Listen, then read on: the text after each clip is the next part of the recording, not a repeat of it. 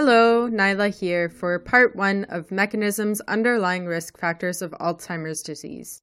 Today you will hear about diabetes, cardiovascular diseases, and sleep troubles, and how these might converge with Alzheimer's disease on a pathophysiological and molecular level. We'll go through 11 research articles published in January 2021 right after this intro. Welcome to A-Minder, a podcast where we summarize the latest publications on Alzheimer's disease for you, so you can spend more time doing awesome research. For every month, you'll find a series of episodes by theme, and each comes with a bibliography. Whether you're in the lab, on the bus, or cooking your meal, we hope you find this podcast useful and accessible.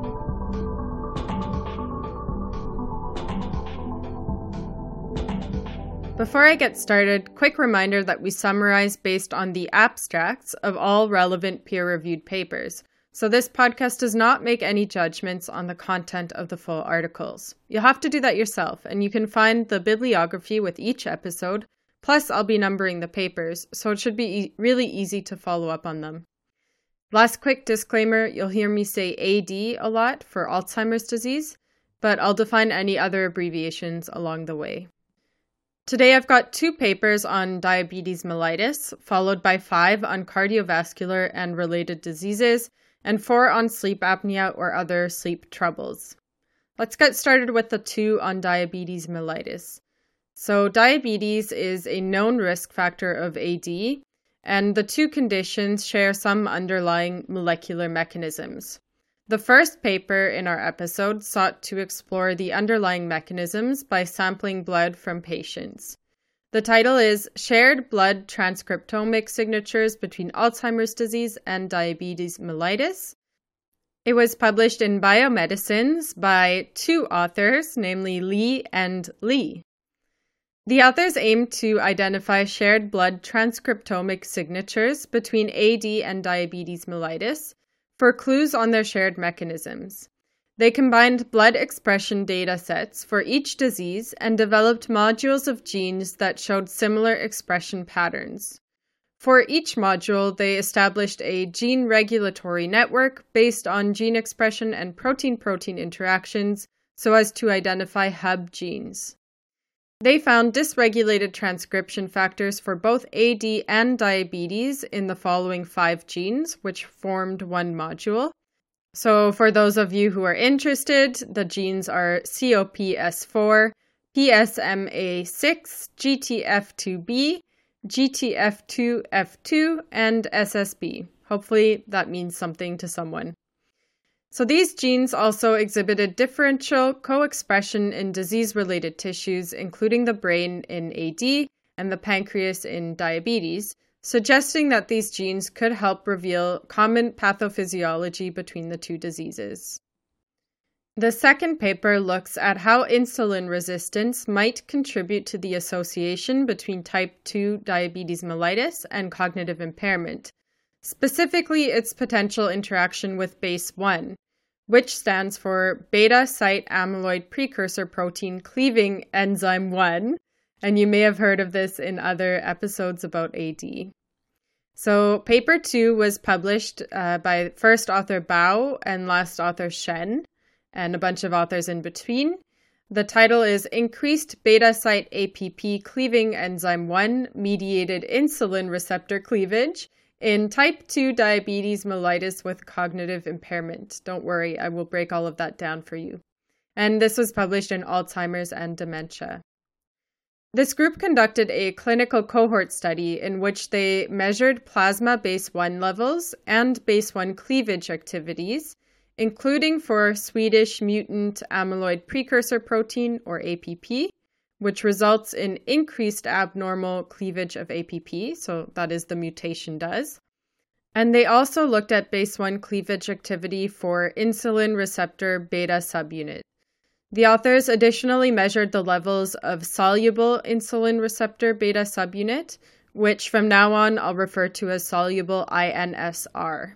They found that patients with type 2 diabetes mellitus had elevated plasma BACE1 levels and BACE1 enzymatic activities for both targets, and they also had increased soluble INSR levels. This was true regardless of whether patients exhibited cognitive impairment.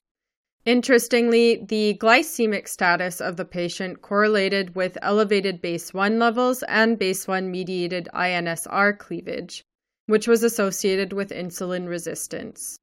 That brings us to our next section, which is on cardiovascular risk factors, which have come up quite regularly as a comorbidity of AD.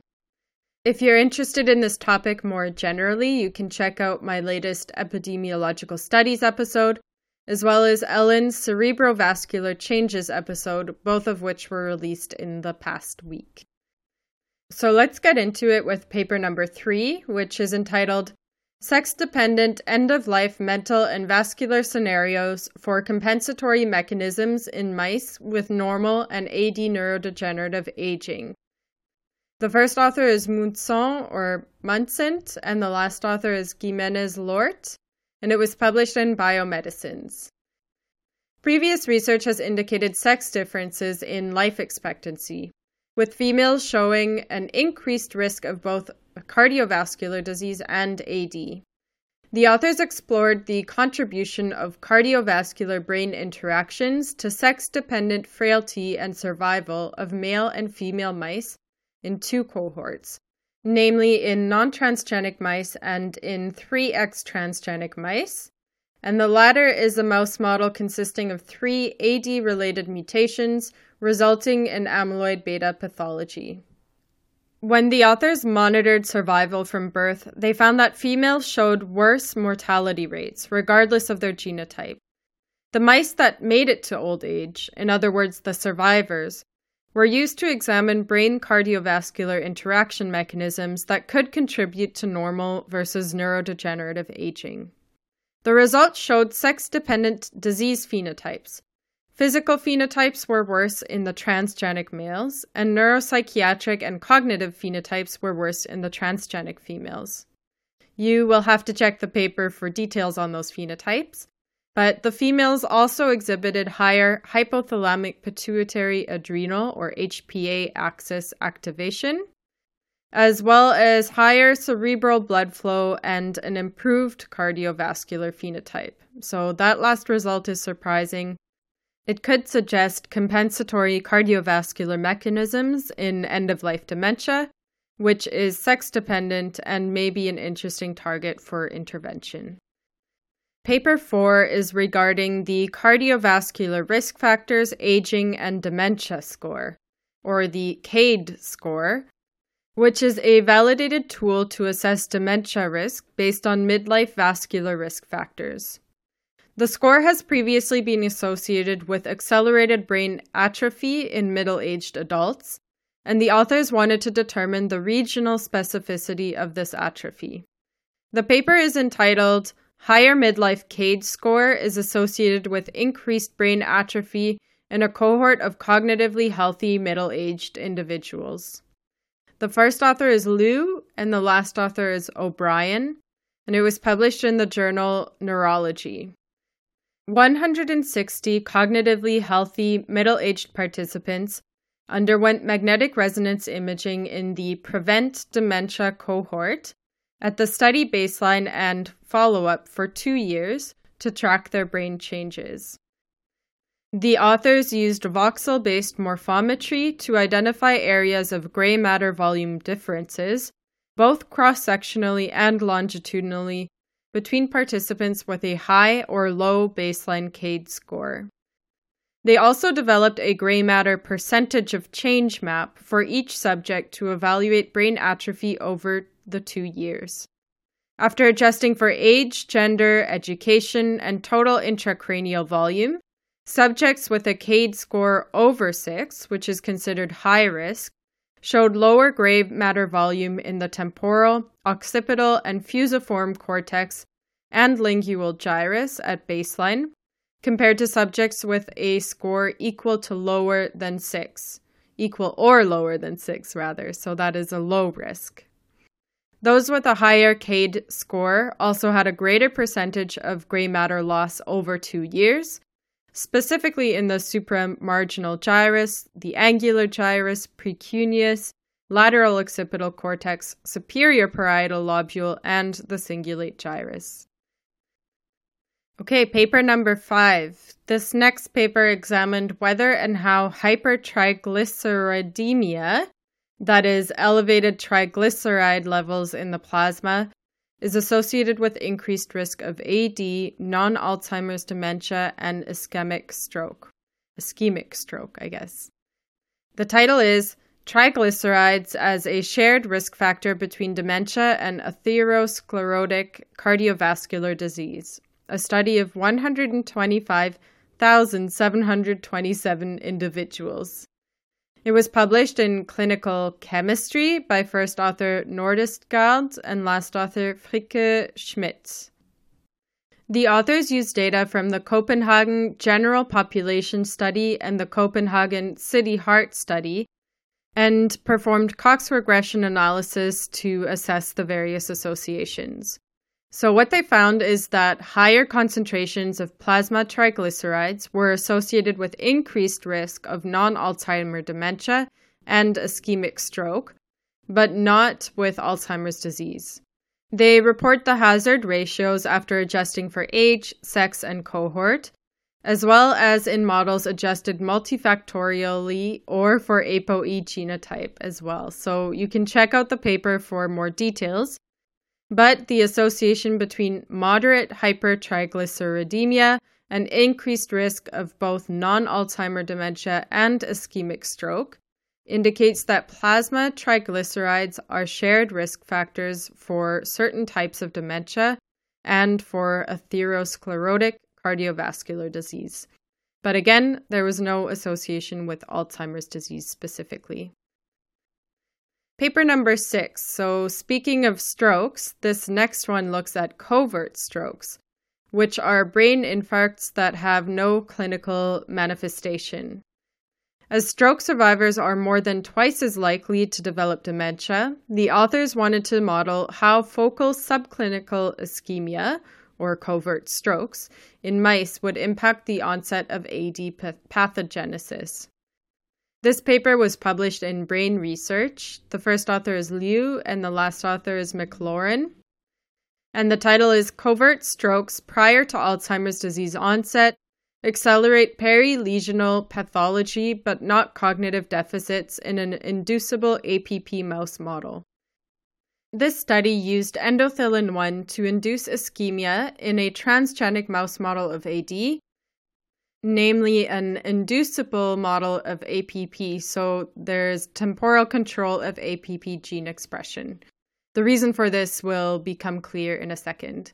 So the authors induced the subclinical ischemic events in the absence of APP expression, meaning before AD onset, or at least the modeling of AD onset, and compared these mice to a sham group. The volume and location of the ischemic lesions was confirmed as being in the medial prefrontal cortex using magnetic resonance imaging. After recovering from surgery and expressing APP for 7 weeks, mice with 2 subclinical ischemic lesions had significantly increased localized amyloid load and microglial activation near those lesions. That said, there were no differences in astrogliosis, nor in behavioral tests including activities of daily living and cognitive function, which suggests that APP expression was solely responsible for behavioral deficits. The authors conclude that a history of 2 subclinical strokes prior to AD onset does not worsen early disease trajectory in these transgenic mice. Here's another study in mice. It's not on cardiovascular diseases per se, but it's on a condition that is associated with cardiovascular disease, stroke, and dementia, and it also pertains to blood. So I'm talking about hyperhomocystinemia, which is a condition characterized by abnormally high homocysteine levels in the blood. This often results from a vitamin B12 deficiency, which the authors use in their mouse model. So before I give away the whole paper, the title of paper number 7 is Effects of Alzheimer-like Pathology on Homocysteine and Homocysteic Acid Levels, an Exploratory In Vivo Kinetic Study. It was published in the International Journal of Molecular Science. The first author is Nierad, and the last author is Geislinger. The authors investigated the kinetics of homocysteine and homocysteic acid, and how AD-like pathology affected their endogenous levels.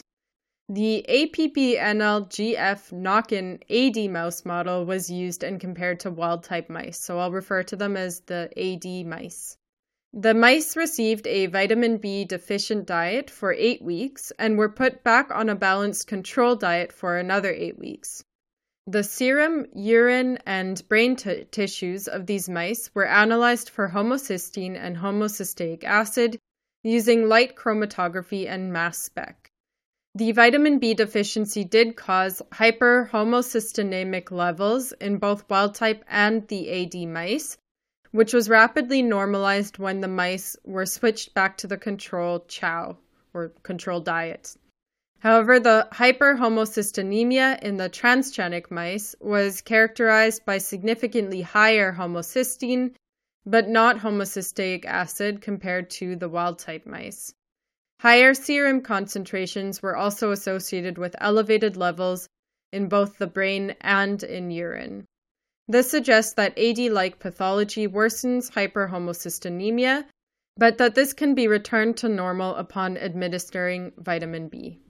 With that, we only have 4 papers to go. These ones are on sleep troubles. So before I put you to sleep, let's take a quick break here to stretch. Hey listeners, I'm here to let you know Aminder is recruiting. If you're interested in joining us, shoot us an email at aminderpodcast@gmail.com. You can also find us on Facebook, Twitter, and Instagram. Enjoy the rest of the episode. Okay, I'm back. I had to check on my lentils, which were boiling over on the stove and made a huge mess. So I hope your break was more enjoyable than mine. Okay, let's get back to it. So I have 4 papers. Well, actually, no, I have 3 papers on obstructive sleep apnea for you today, which increases with age and, as you can guess, is associated with dementia.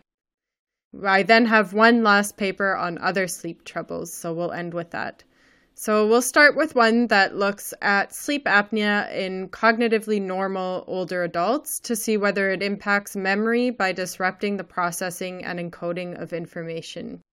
That's paper number 8, which is entitled Effects of Obstructive Sleep Apnea on Human Spatial Navigational Memory Processing in Cognitively Normal Older Individuals. The first author is Mullins, the last author is Varga, and it was published in the Journal of Clinical Sleep Medicine. This study examined 52 older community-dwelling adults who were all cognitively normal, but just under half had untreated, although fairly moderate, obstructive sleep apnea. They were tested multiple times on a 3D maze environment exercise in the evening before and the morning after sleep, and sleep was recorded with polysomnography and a 20-minute morning psychomotor vigilance test. The authors observed no significant differences in overnight % change in the completion time or in the pattern of evening pre-sleep maze performance. That said, participants with sleep apnea performed worse on average with each subsequent morning trial, whereas those without sleep apnea showed improvements. As the psychomotor vigilance test was not different between the 2 groups, it's unlikely that vigilance accounted for the morning maze performance. One contributing factor could be relative frontal slow wave activity, which was associated with overnight performance change in older subjects with obstructive sleep apnea, but not those without. This next paper also looks at cognitively normal middle-aged adults, this time with severe obstructive sleep apnea, to examine the potential presence of cortical amyloid beta accumulation. It was published in the Journal of Alzheimer's Disease, and by the way, this is paper number 9. The first author is Lie Hartuala, and the last author is Mervala. The title is Severe Obstructive Sleep Apnea and Increased Cortical Amyloid Beta Deposition. The authors performed detailed multimodal neuroimaging in 19 patients with severe obstructive sleep apnea and known etiological factors for possible A-beta accumulation were used as exclusion criteria. A-beta uptake and glucose metabolism were studied with PET imaging, and MRI was used for structural imaging. When analyzed individually, around 32% of the patients exhibited statistically significant evidence of increased cortical A-beta uptake based on elevated regional Z-score values. 2 patients also exhibited cortical glucose hypometabolism. However, MRI did not show any structural changes suggestive of AD-related pathology. The changes in cortical A-beta uptake suggest that severe obstructive sleep apnea could predispose individuals to AD-related brain changes even in middle age. While the sample size was small, the results highlight the importance of early diagnostics and proper treatment for severe obstructive sleep apnea so as to mitigate dementia risk in later life. It is getting increasingly difficult to pronounce words as I am increasingly hungry and looking forward to dinner. So let's get this over with. Paper number 10 is, we're moving on from neuroimaging. We've got a study on cerebrospinal fluid biomarkers now, or CSF biomarkers. And if you're interested in this kind of stuff, I suggest you check out our diagnostic tools episode dedicated to just that. All right, paper number 10 was published in Sleep, and the first author is Diaz-Roman, the last author is Gomez, and the title is Obstructive Sleep Apnea and Alzheimer's Disease-Related Cerebrospinal Fluid Biomarkers in Mild Cognitive Impairment. Based on recent findings that CSF AD biomarkers are associated with obstructive sleep apnea, this study examined this in a sample of 57 patients with mild cognitive impairment, a condition that is often the first clinical phase of AD. Objective sleep parameters were assessed using an overnight polysomnography. You can find the full list of measures in the abstract. At the same time, the presence of common AD CSF biomarkers was assessed, so this included phosphorylated tau, total tau, and amyloid beta 42, or A-beta 42. Correlation analysis showed that higher apnea or hypopnea index, so the latter refers to shallow breathing, both of those were associated with higher phospho-tau and total tau. Importantly, these remained significant even after adjusting for potential confounders. While the results are correlational and not causative, they lend support to the hypothesis that obstructive sleep apnea could be related to pathophysiological mechanisms involved in mild cognitive impairment and neurodegeneration.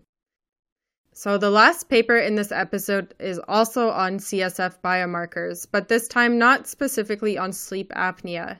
The title of paper number 11 is Sleep Characteristics and Cerebrospinal Fluid Progranulin in Older Adults, the CABLE Study. The first author is Wang, and the last author is Yu. And this paper was published in Neurotoxicity Research. The authors examined CSF progranulin due to its involvement in various neurodegenerative diseases, and because sleep problems can cause abnormal protein metabolism. They examined the associations between the self-reported sleep characteristics and CSF progranulin in 747 cognitively intact older adults from the Chinese Alzheimer's Biomarker and Lifestyle Study. So that is the CABLE study. Overall, self-reported sleep disturbances were associated with lower CSF progranulin levels. More specifically, lower CSF progranulin was found in males who woke up during the night, so who woke up from sleep, and in females who had breathing difficulties, which could be indicative of sleep apnea. The authors also looked at ApoE4 genotype and found that this did not mediate the association between sleep characteristics and progranulin levels. These results suggest that sleep difficulties could influence progranulin metabolism, which would attenuate its neuroprotective effects. That is it for part 1 of mechanisms underlying risk factors. There we go. Stay tuned for part 2, which will be coming out hopefully tomorrow, or which is already out, depending on when you're listening to this. So, for today's episode, I would like to thank primarily Jacques and Ellen Rowe for doing the sorting of all the papers, Courtney for reviewing my script, Michelle for editing this episode, Ellen for reviewing the audio edit, Satish for making the bibliography, and Sarah for the word cloud. And the music credit, as always, goes to our fellow podcast host, Anusha Kamesh, who you can find on SoundCloud under her name, or on YouTube under AK Music. We strive to make this podcast useful and accessible to our listeners, so if you have any feedback for us, if you can think of ways that we could improve, or if you would like to join our team to help us out, please get at us either by email or on social media. You can find us on YouTube, Twitter, and Instagram, and various podcast hosting platforms. Again, a quick reminder for our bibliography if you would like to follow up on any of the papers you heard today. That's all I have for you today. Talk to you again soon.